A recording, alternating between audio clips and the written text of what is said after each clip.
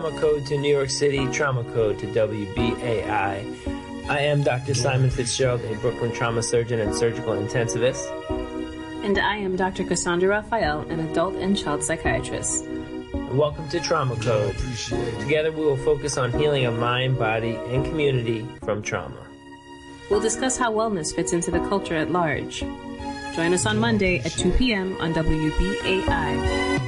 When I was young, me and my mama had beef, 17 years old, kicked out on the streets. Though back at the time, I never thought I'd see her face. Ain't a woman alive that could take my mama's place. Suspended from school, I'm scared to go home. I was a fool with the big boys, breaking all the rules. Shed tears with my baby sister. Over the years, we was poor than other little kids.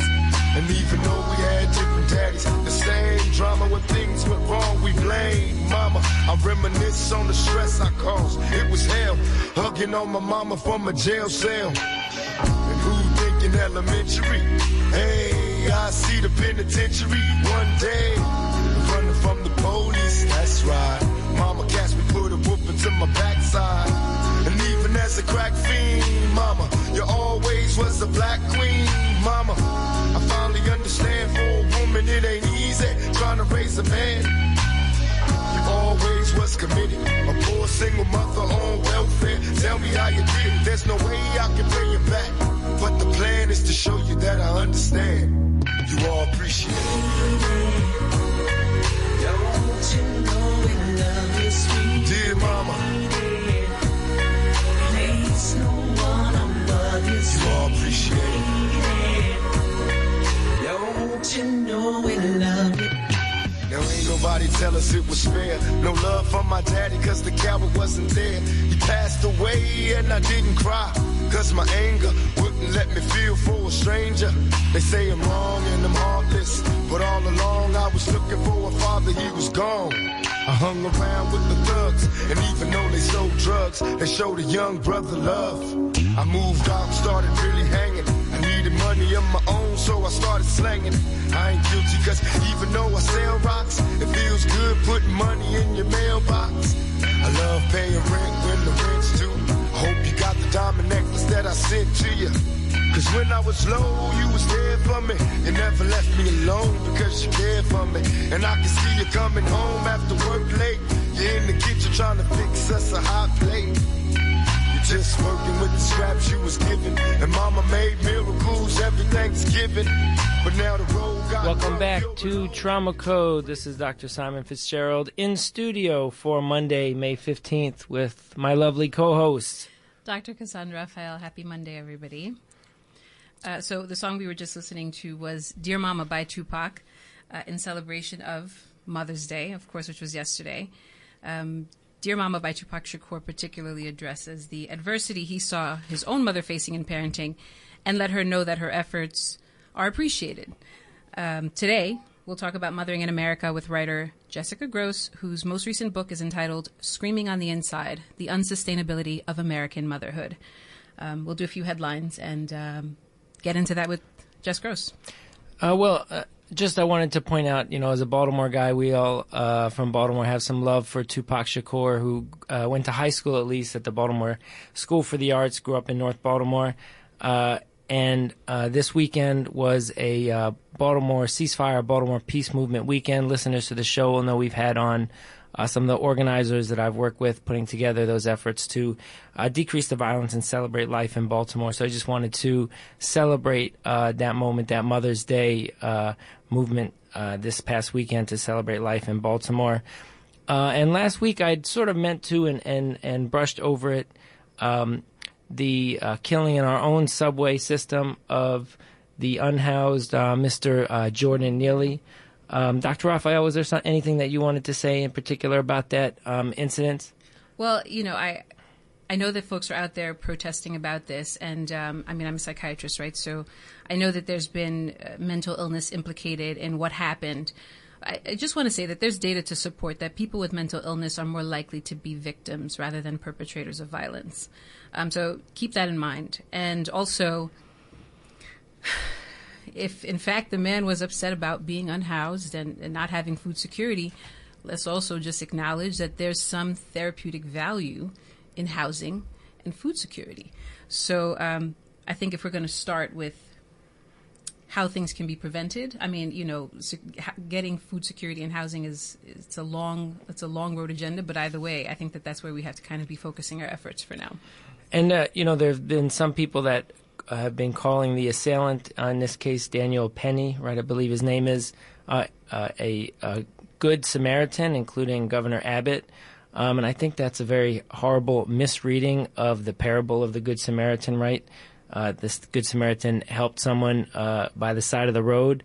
He didn't choke anybody out who was acting out. So that kind of talk, I think, is way out of line and really misses the point. So just wanted to recognize the tragedy and the humanity of Mr. Jordan Neely. As you know, that drama is not over. We're going to hear more about it, but just to acknowledge it, excuse me, as we're moving forward. And I think we're going to get Miss Grose, Jessica Grose, on the line in a little bit, and Dr. Raphael is going to talk a little bit about what can we expect on today's show. But before we have her on the air, we're going to have some music by some good friends of the show, Alex Scally and Victoria Legrand of Beach House, childhood friend of mine, Alex Scally, the song American Daughter, which felt appropriate for today. And they have a new album out. I just wanted to celebrate that as they're good friends of the show. But it's actually an amendment of their recently released album, Once Twice Melody. There's like 5 songs that they didn't feel fit on the album as it was, but then they decided to release them all together. So that EP is called Become, and the first track on that EP is, as Simon said, American Daughter. So this is it by Beach House.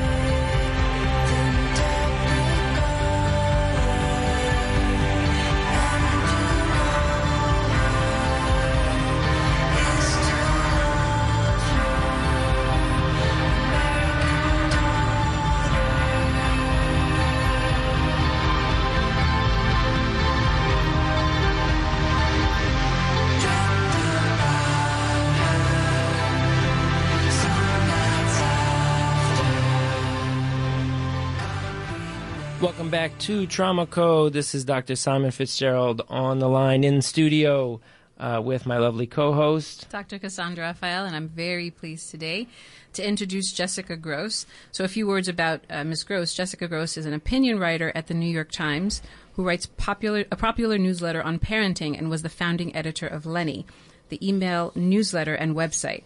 She also writes about women's health, culture, politics, and grizzly bears.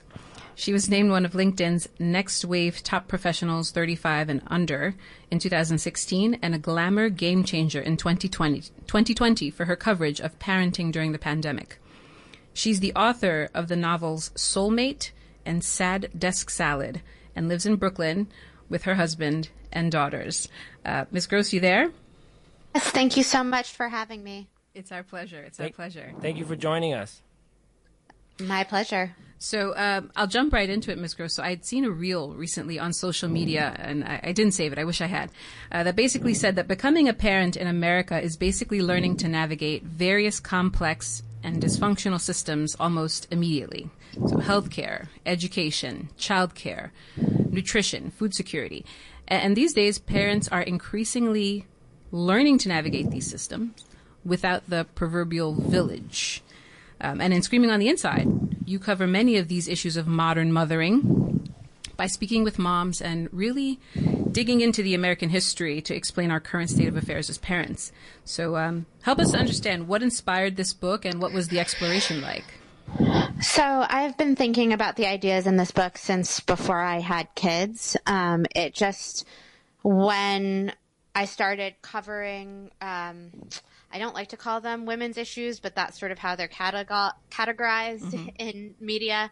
I started covering them in my 20s, and it just was very obvious to me that the fact that the United States does not have paid parental leave, and basically all of our peer nations have that support, was unjust, and it was bad for parents. And anyone can plainly see that birth parents should not be going back to work within weeks of giving birth. And they're, just that on its face was an issue that I covered before I had kids. And then when I got pregnant with my older daughter, I had a very difficult pregnancy. This is now almost 11 years ago. But I had hyperemesis, which is severe morning sickness. And I had to quit a job that I had basically just started. And it was a really horrible time. And the only way that, my family got through it was because I had basically all of the privileges that you could possibly have in the United States. I was married to someone who had a good job, who had health insurance that could sort of get us through this time, which was, emotionally and physically really tough for me. And so when I came back from, started to work again after that pregnancy, I just really felt like it was morally the right thing to do to devote at least a big part of my career to changing a lot of these systems that were clearly not working for American parents. And then the pandemic hit, and I think it became clear to a lot more people that the status quo was not serving them. I think they possibly hadn't thought about it, because when you have kids, you're just getting through the day, getting through the year. You don't necessarily have time to think about the ways in which none of the systems are working well for almost anybody. And so I felt like that was really a moment where a lot of the ideas that I'd been having for years crystallized, and I think they crystallized for a lot more people, and it just became more a part of the conversation. So thank you for saying that. That's wonderful. And noble of you to kind of say, look, I realize that I have some privileges, and I realize that, or how these things are kind of sustaining me. And so folks who don't have access to these things, what must their life be like? But as new parents, especially, you say that the status quo, you realize in the pandemic particularly, is not serving us. But in your book, you go back to, you go through American history and think about the ways in which, medicine itself, obstetrics and gynecology, and even psychiatry contributed to what we still call the status quo. When we're talking about times of like the Great Depression, World War II, and even before that, a lot of that goes to serve the idea of like the total motherhood. So can you explain to us what total motherhood is? So total motherhood is this idea that every waking moment should be devoted to your child, not even just physically and emotionally, mentally. There was some line from a best-selling book that was published in the year 1900 that said literally a good mother has every waking minute of their mind devoted to the well-being of their child. And that's just not possible for anybody. Right. And yeah, in terms of the sort of sordid and upsetting history of obstetrics in the United States, it's kind of like, where do we begin? It's all pretty ugly. And there's a lot of eugenics mixed in, particularly in the Victorian era. And, the wisdom and knowledge of midwives was really discounted and diminished as, modern day obstetrics rose up. And then in terms also just kind of made the credentials inaccessible. I think we talked about this a little bit last week, but they made the credentials inaccessible by kind of, requiring fancy degrees and things that were kind of out of reach for certain groups of people who were doing birth work for generations, basically. Absolutely. Right. Absolutely. And then, even when there were movements forward in terms of things like pain relief, there was a whole movement of obstetrics that said, oh, if you're birthing right, if you're doing it the right way, it shouldn't hurt. Right. If giving birth hurts, that means that you're afraid and you're sort of rejecting your own femininity. So even when there were sort of advancements that were coming out of the medical profession, somehow it still ended up that, choosing to use them was seen as, tried to make you feel like it was not the right way to give birth. It was like subpar care. Exactly. And then if you had any discomfort, like you're pointing out hyperemesis gravidarum, or you're vomiting a lot and things like that, they'd be like, well, then it's something wrong with you. It's something wrong with you. There's something wrong with you. And what's really amazing in a bad way. So my mother is also a psychiatrist, a retired psychiatrist, and she was pregnant with my older brother when she was doing her internship and residency. And she was told by her advisor that her morning sickness was transference. Wow. Wow. And that was 1978, 79. And even then she was like, that's garbage. Like, I don't get out of here. Like, she didn't take it seriously. Good for her. But that's, not so long ago that even in medical schools you were and she was one of 5 women in her medical school class. Like, it was not, she was really paving the ground. And I think she just, I had the attitude at the time, like, I'm not going to hear that. Well, shout out to her for that. And the thing is, you cover in the book, we know listening, I'm a psychiatrist as well, but that doesn't mean that I cannot point out flaws in, the system as it were, and what I'd like to see moving forward. And we got to call it out in order to kind of change it, right?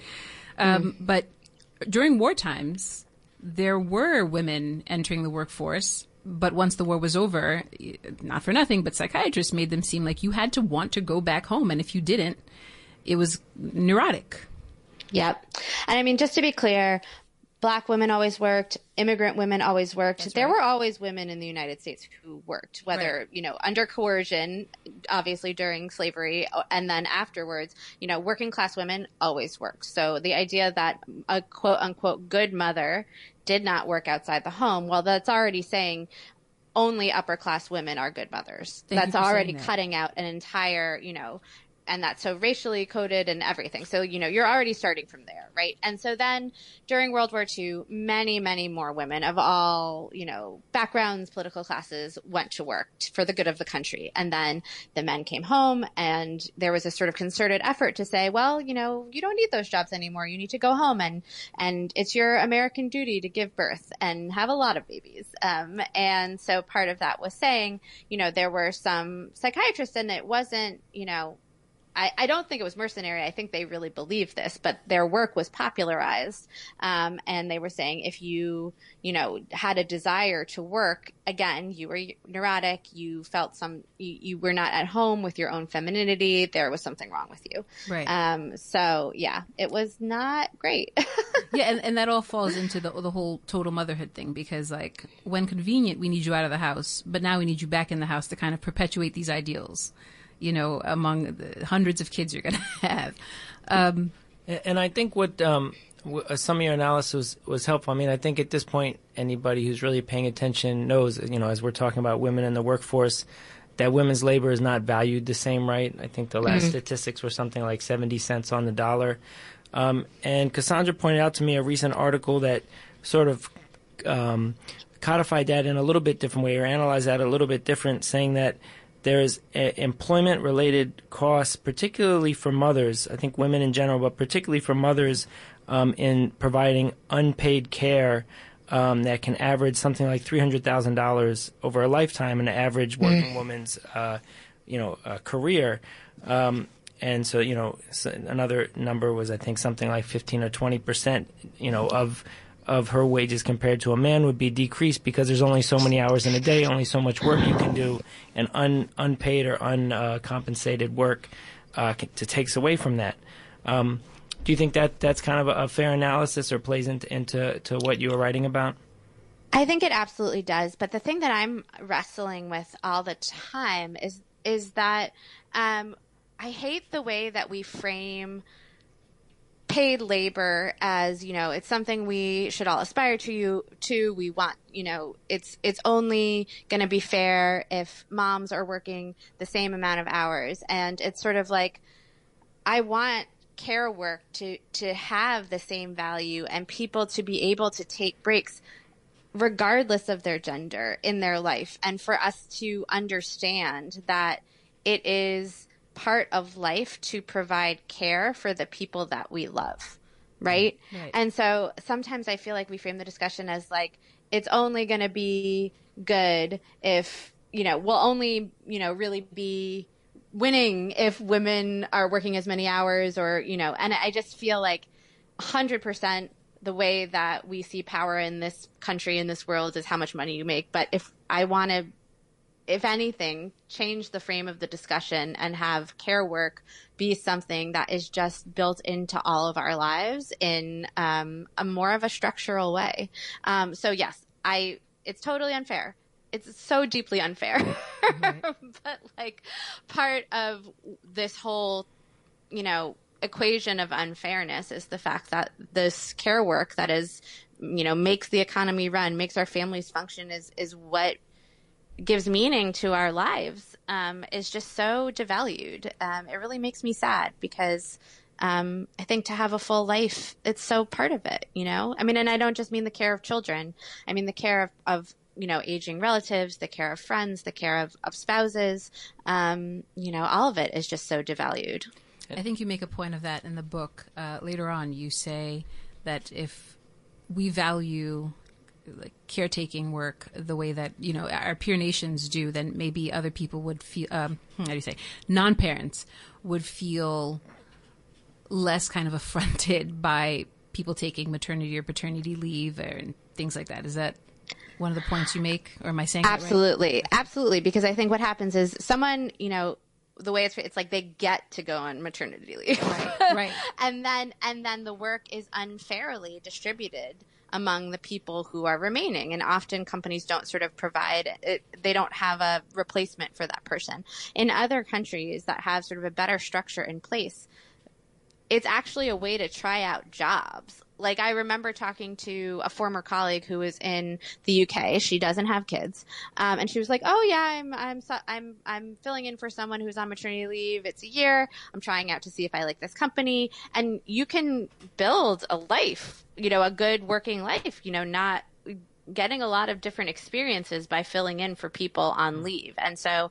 It should be thought of as sort of like a benefit for everybody. And again, it's all connected, right? Because the reason that they are able to do that more easily is that health insurance is not tied to employment in the way that it is here. And that just makes everything so inflexible for everybody. You can't cut hours. You can't say like, I need to take 6 months off to, hypothetically, like your parent is dying. You want to be there for them in the last months of their lives. That is a, truly meaningful life experience, and you can't do it because you're going to lose your health insurance if you take a leave from work. Like it's all just connected to the structural failures that we have in a way that is just heartbreaking. I've done a lot of reporting of people who are in the so-called sandwich generation, which is when you're caregiving for elderly family members and young children at the same time. And it's just impossible.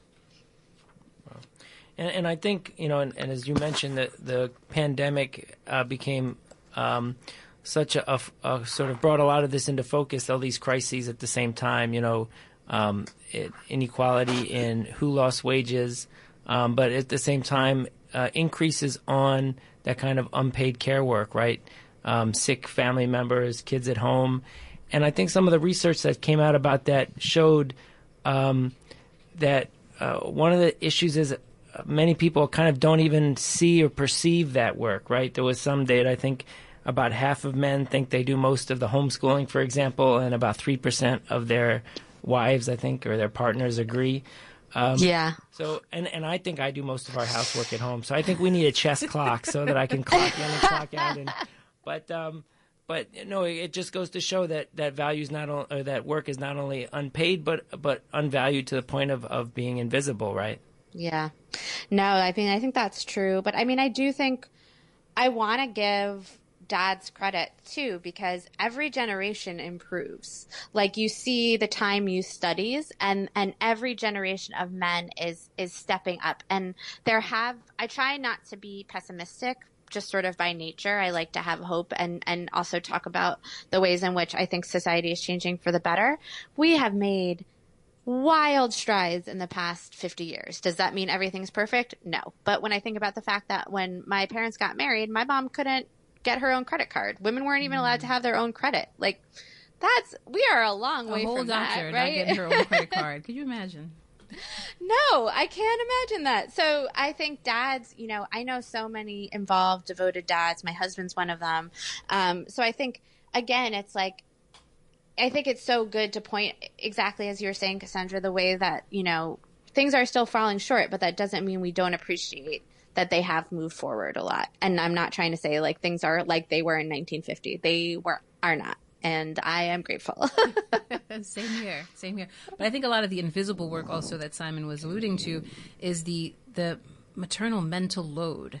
Yes. It's a little bit unfair for me to call it maternal mental load, but really though, like the amount of time I know I personally spend planning everything, just making sure that the appointments are on the calendar, the swim classes are here and, reschedule when they, it's a lot of work. And like, it feels a little bit like the mind doesn't get to turn off. Absolutely. I always give the example of, I just don't know many dads in heterosexual relationships where like it occurs to them they need to start thinking about summer camp in January. Like, Word. The mom brain knows that it's, those spots fill up fast. You got to get on that. You got to get on it. Like, it's just, I don't know how. That's almost like one of the trickiest things to make progress on, because there's just so much of it. It's endless. I mean, my kids, this is the last year they're going to be in the same school. They're both in elementary school together. And my older daughter's in 5th grade, and she's going to go to a new school in the fall. And then there's going to be 2 different sets of, newsletters and, dates to keep up with. And yeah. I'm just like, I'm already just dreading that extra layer of, who's doing what today and where is somebody and who's got to pick up when. And it's, it's endless. And you know what else adds to the mental load is nowadays a lot of folks talking about like gentle parenting and kind of trying to reparent themselves to reconsider tactics, parenting techniques that didn't really serve them, they think, as adults. And that really does require some reparenting and reframing and thinking about your own process. And if you're the parent who is more into kind of researching these new modalities and trying to understand and keep up and learn how to talk to your kid in ways that, adults never used with you when you were growing up, that's also a part of the mental load. And trying to keep your partner up to speed on what you're trying to do. You know what I mean? And just be, okay, we're not going to talk to him that way. We're going to try this instead. That's significant because you have to be very mindful of your own experience, acknowledge that there are things you want to change, and be very proactive on pursuing the information and practicing. Yep, absolutely. And that sort of self-work is a lot and can bring up a lot for people. And so that's a not insignificant added layer, I think, for so many. Right. In a discussion about, modern American mothering, I feel like we have to consider social media. Definitely, just like it with kids and with practically any other thing, folks who are on social media start to perceive themselves relative to it. And they certainly get some information from it. So what's helpful and what's not when it comes to social media and mothering specifically? I think the most helpful thing you can do is pay attention to your feelings. And if you're regularly seeing a creator or a type of content that makes you feel bad, you have to, take the action and mute it and step away. And, a lot of psychologists and psychiatrists that I have interviewed recommend time boxing. So if you're really finding yourself just falling down a rabbit hole, setting a timer and saying like, okay, I'm going to look at social media for 15 minutes today, for 30 minutes, however you need, because I think sort of not looking at it at all is not realistic for a lot of people, especially because a lot of socializing happens in direct messages, and you do find, useful information. I mean, just things like, installing the car seat correctly, or there's so many little things that if you've never done it before, you need that sort of practical help. But, everyone's going to have different things that sort of trigger their insecurities. Right. I know for me, because I struggled to breastfeed to this day. I mean, my youngest is almost 7, and I still can't see breastfeeding content without feeling totally guilty. Wow. So I just mute it. And it's intellectually, I know, that ship has sailed. I see my kids, they're fine. I can only beat myself up about it for so long. Right. But it still reminds me, right. Of that struggle and, the choices that I felt I had to make at the time. And so I think everybody has whatever their social media kryptonite is, right? Especially with, it's especially in those early years, it's just so hard. And you want to do everything right and provide the best start for your kids, because those 0 to 3 years are we all know they're really important. So yeah, just sort of being aware of your feelings, your specific triggers, and trying to limit if you can. And again, you will find me on just scrolling through TikTok for for way too much time. So I'm definitely not trying to pretend that I am perfect at any of this. And if you're just joining us on Trauma Code, we have on the line Jess Grose, the author of Screaming on the Inside, The Unsustainability of American Motherhood. And Reggie, in a minute, we're going to queue up Superwoman. But before we do that, give us a minute. We were just talking about social media and its effects on the identity of kind of American motherhood. And as I was kind of reading your book and preparing for this talk, there was something of kind of a crisis that came up at the same time I was reading about what you write about the prominence of Mormon bloggers and this Blogger Neckle. Yeah. Anything that you want to say about that? And I guess a little bit of a suicide warning for our audience that topic might come up. Yeah, I mean, I think I think everyone should be able to share their, original stories, their unique stories. There are sort of a disproportionate amount of very influential influencers who happen to be Mormon. And there's sort of a reason for that. I mean, their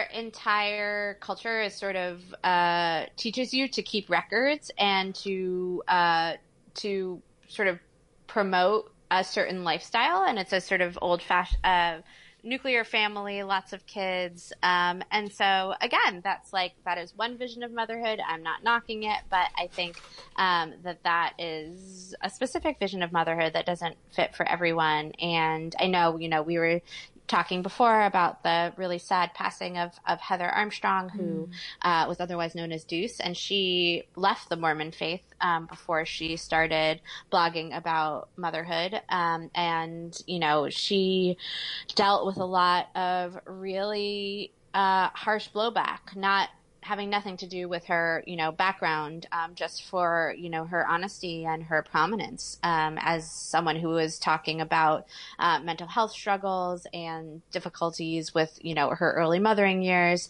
And so, yeah, I mean, she was a little bit before my time. I wasn't really consuming a lot of motherhood media when she was sort of at her peak, because I was not a mom yet myself. But I know she meant so much to so many people. And it's really sad. A lot of people took it hard. Right. As I read a little bit about Heather Armstrong, I mean, she does come up in your book, and then I, read some pieces about her in recent days. It seems that she was very much kind of she was real about what motherhood was like, what was hard about it, what was nice about it, and the fact that sometimes one's coping is not ideal, but we can get through it as a community. So I want to definitely give her that credit if, in talking about her. Absolutely. So I do, have to say, if anyone in our listening audience is experiencing thoughts of suicide, call or text 988. It's the Suicide Crisis Lifeline.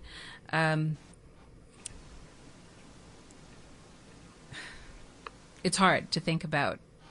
It's hard to think about. It's hard to talk about. But I if we're going to talk about it, I want to mention 988.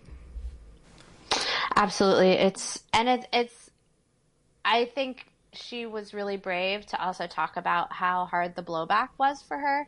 I think there's a way, if you are a creator, if I experienced this myself a little bit because I've had some really kind of scary feedback from people, and I don't ever want to talk about it because it's like, oh, I have colleagues who report from war zones. Like, I don't, that's way more dangerous than threats that are probably just some troll that is not going to follow through.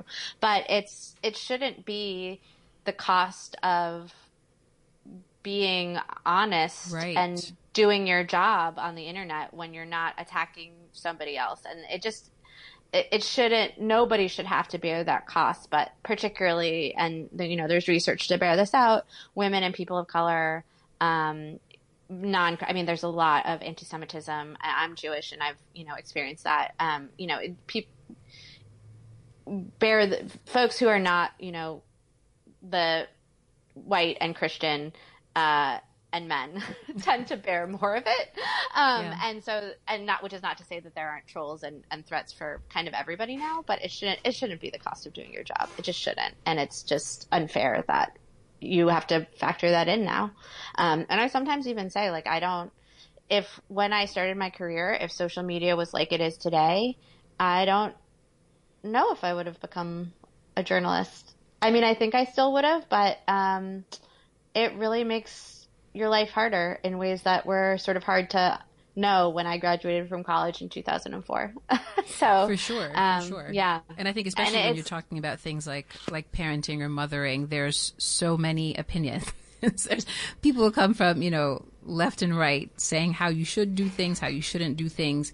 And it's hard. I would imagine, I don't have that kind of a social media presence, but I would imagine that, sometimes you don't know what to do with that information, but it's there and you have it, and you're wondering, am I doing things right? Am I being good to my, the people who are attentive to what I'm doing? Am I being fair to them? Am I making good decisions? And all that can be a very anxiety inducing and absolutely. Kind of and I just don't think, like, as humans, we're meant to be exposed to so many people whose lives we have no context for. Right. Like, our brains, I feel like we're still at the beginning of knowing what it's even doing to our brains to have just exposure to so many opinions without any context for who those people are or what they mean to us. And so, I really have so much empathy for anybody going through it.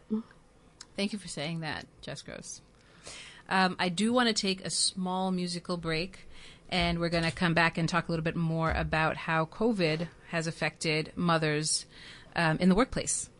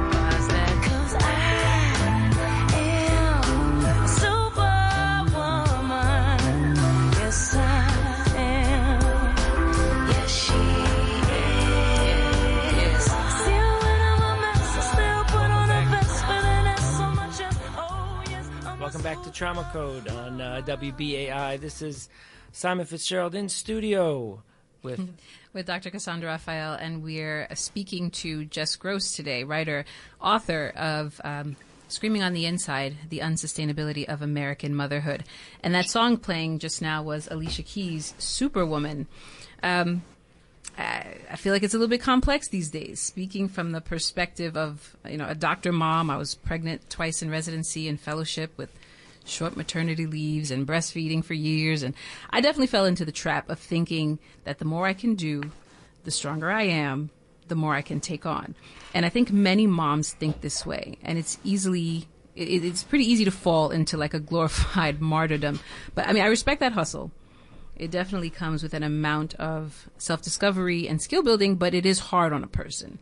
And I think in more recent times, there's been more emphasis on rest for mothers and listening to ourselves, making sure our own needs are met to continue to provide for others. But also, as a mental health clinician, I think rest is a necessity for self-sustainability. But in the current infrastructure, I also feel that rest is a luxury for some. Jess, what do you think? I think that's absolutely true. It is a luxury to have time in your day to take for yourself. And I think, single parents know this most intimately because there is never any slack in their days. And I think, there's ways in which, a lot of the advice is, take one thing off your plate. Just anything, something you can probably remove, but for a lot of folks, there's nothing you could remove. Everything is necessary. Right. And so, yeah, it is absolutely luxury. It shouldn't be. And I think that said, I think more people can find time to at least just, even a half an hour for yourself, than possibly you think. I think that there's a way. It's called intensive parenting, which is the sociological jargon for the way we think of good parenting today. And it means, every free hour should be spent enriching your kid and carting them to, some kind of class, whether it's, a sports class or, a music class, or, right. They should just be scheduled and whatever. And I think, I didn't realize until I was a parent how much effort it takes to not do that, because right. Peer pressure is real. And if you see your kid's the only one who's not starting soccer at age 5, it does take a bit of fortitude to say we're not going to live like that. We've really tried to keep our kids underscheduled because they need to rest. That's true. They need to rest. We don't want them. No, you don't want them to be burned out too young. And I think I fall into the trap too. What more can we be doing? And then my friend, Dr. Francesca Decker, hopefully I'll have her on in a couple of weeks too. She reminds me, Cassandra, you are not a cruise ship director. Like no. You do not have to plan everything, every minute of their day. And furthermore, that can kind of stymie some of their own creativity. Like, let them be alone with their thoughts, with their imagination, and kind of see what comes of that, right? But we're absolutely. Still also... Oh, sorry, go ahead. Oh, absolutely. And it also is, I was thinking of the other weekend, we had a no-screen Saturday for all of us. And it was a beautiful day. And we took our kids I was like, all right, we're just going to pick a random park that's in some part of the city that we've never been to before. And the 4 of us went and we had a great time. And it was just like family time. And I think when your kids, once your kids are teenagers, they don't want to hang out with you. And so if you're overscheduling them when they're little and you can actually have this really nice family time, like, I'm just really glad that we have the space to do that together, You had no phone, Jess? No phone? No phone. I left my phone at home. We brought my husband's phone only to get us there directionally. We really did it all day. And it was great. It was really great. It was hard. I'm not going to lie. Like, But still, in this way, we are talking about families who kind of have resources and options. Yes. Let's talk a little bit about families with fewer resources and fewer and less financial flexibility, and families of color. We know that these communities were hardest hit in terms of the morbidity and mortality of COVID-19. Going back to moms and kids specifically, how were the changes in family life due to COVID-19 harder or different for them? I mean, I think, just simply having more family members who died or were really sick from COVID, and still dealing with that grief. And it's something I think we don't talk about enough.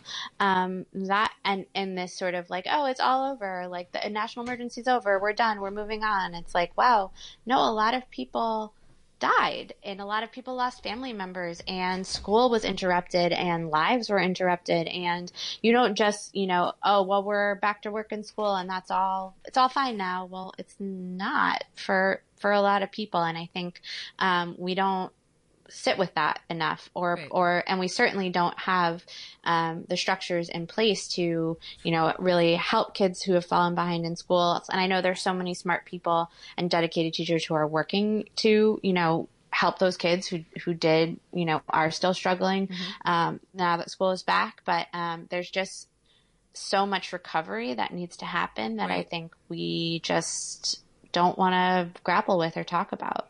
So let's grapple with and talk about it a little bit. Yeah. So healthy mothering or parenting shouldn't really be a politically partisan issue. And in the book you write that issues around mothering do reach across the aisle. So I think when we get into the nitty-gritty of what that means and how we can support folks, then we can start to disagree. It can become a little bit more divisive when figuring out how to achieve healthy parenting, right? But what are some of the institutional changes that have been helpful, and what do you think are some of the things we should be asking of people with the power to help mothers? So, I mean, I think the biggest thing, and I think the most realistic thing that could happen politically is paid leave, and not just paid parental leave, but more, paid family leave. I talked to, this wasn't for the book, this was for a column I did after I wrote the book.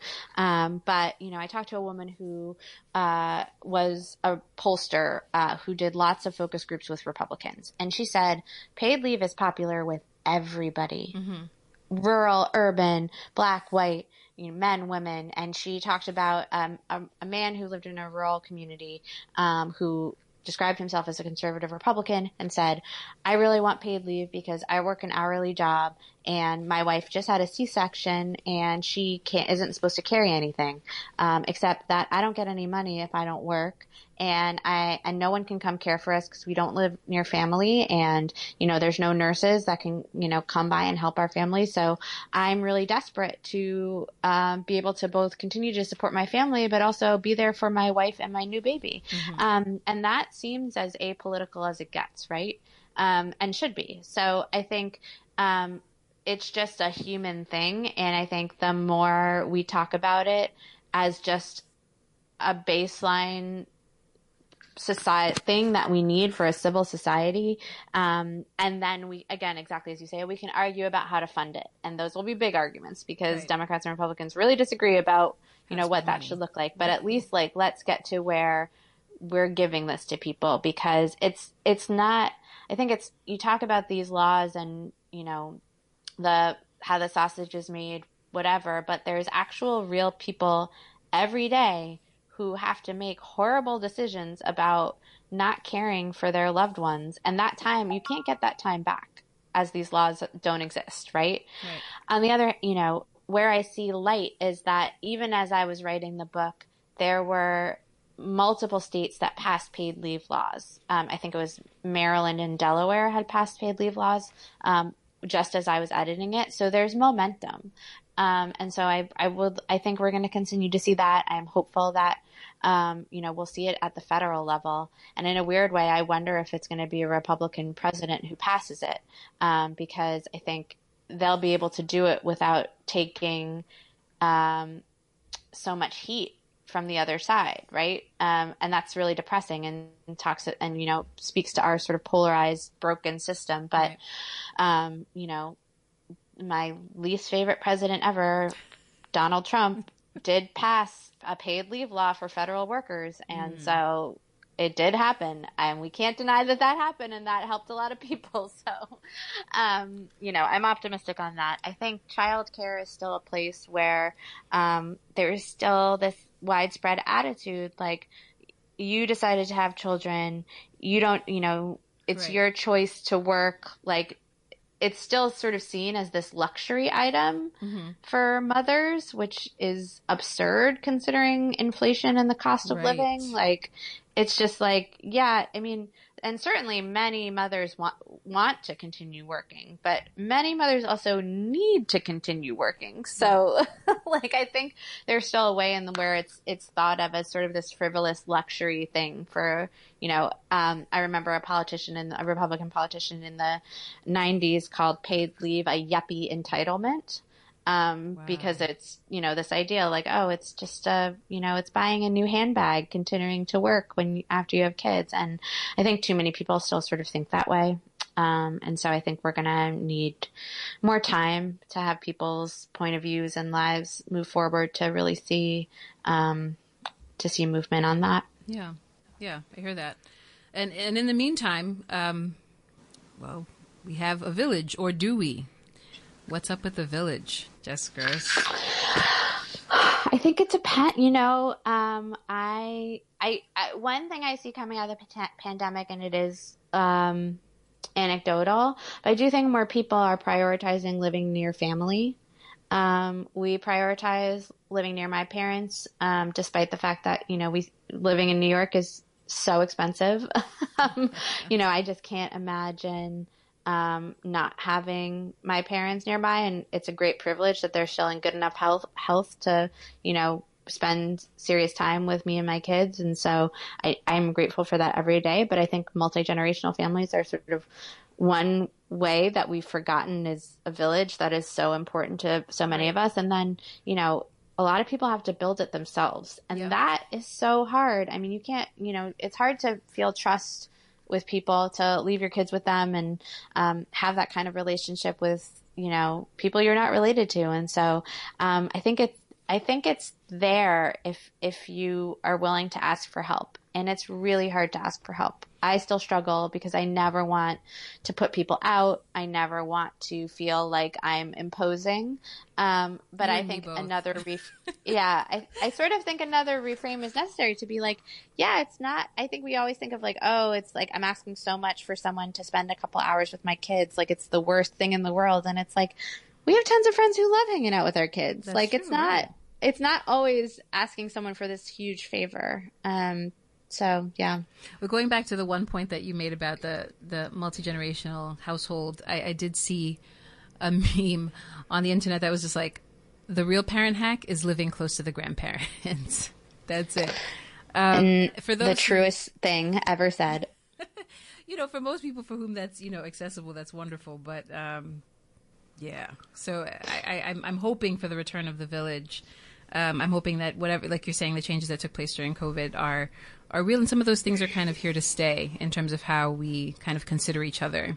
And if you just joined us halfway through, you're listening to Trauma Code with on the air Jess Grose, the author of Screaming on the Inside: The Unsustainability of American Motherhood. Jess, we're bumping up against the end of the hour. Anything you want to say before we have to wrap up? No, thank you for having me, and thank you for your really thoughtful questions and having the space where, people can talk about all of these things. It's so important. Thank you so much for joining us, Jess. Hope to talk again. Yeah. And again, you've been listening to Trauma Code, and in order to do this show, we need to pay the bills. So definitely, if you appreciate what we're doing, we appreciate you. You can call in your support at 212-209-2950, 212-209-2950, or give online at give2wbai.org, or just click the donate button on wbai.org. Thank you so much for joining us. We'll close out on What I Did for Love by David Guetta.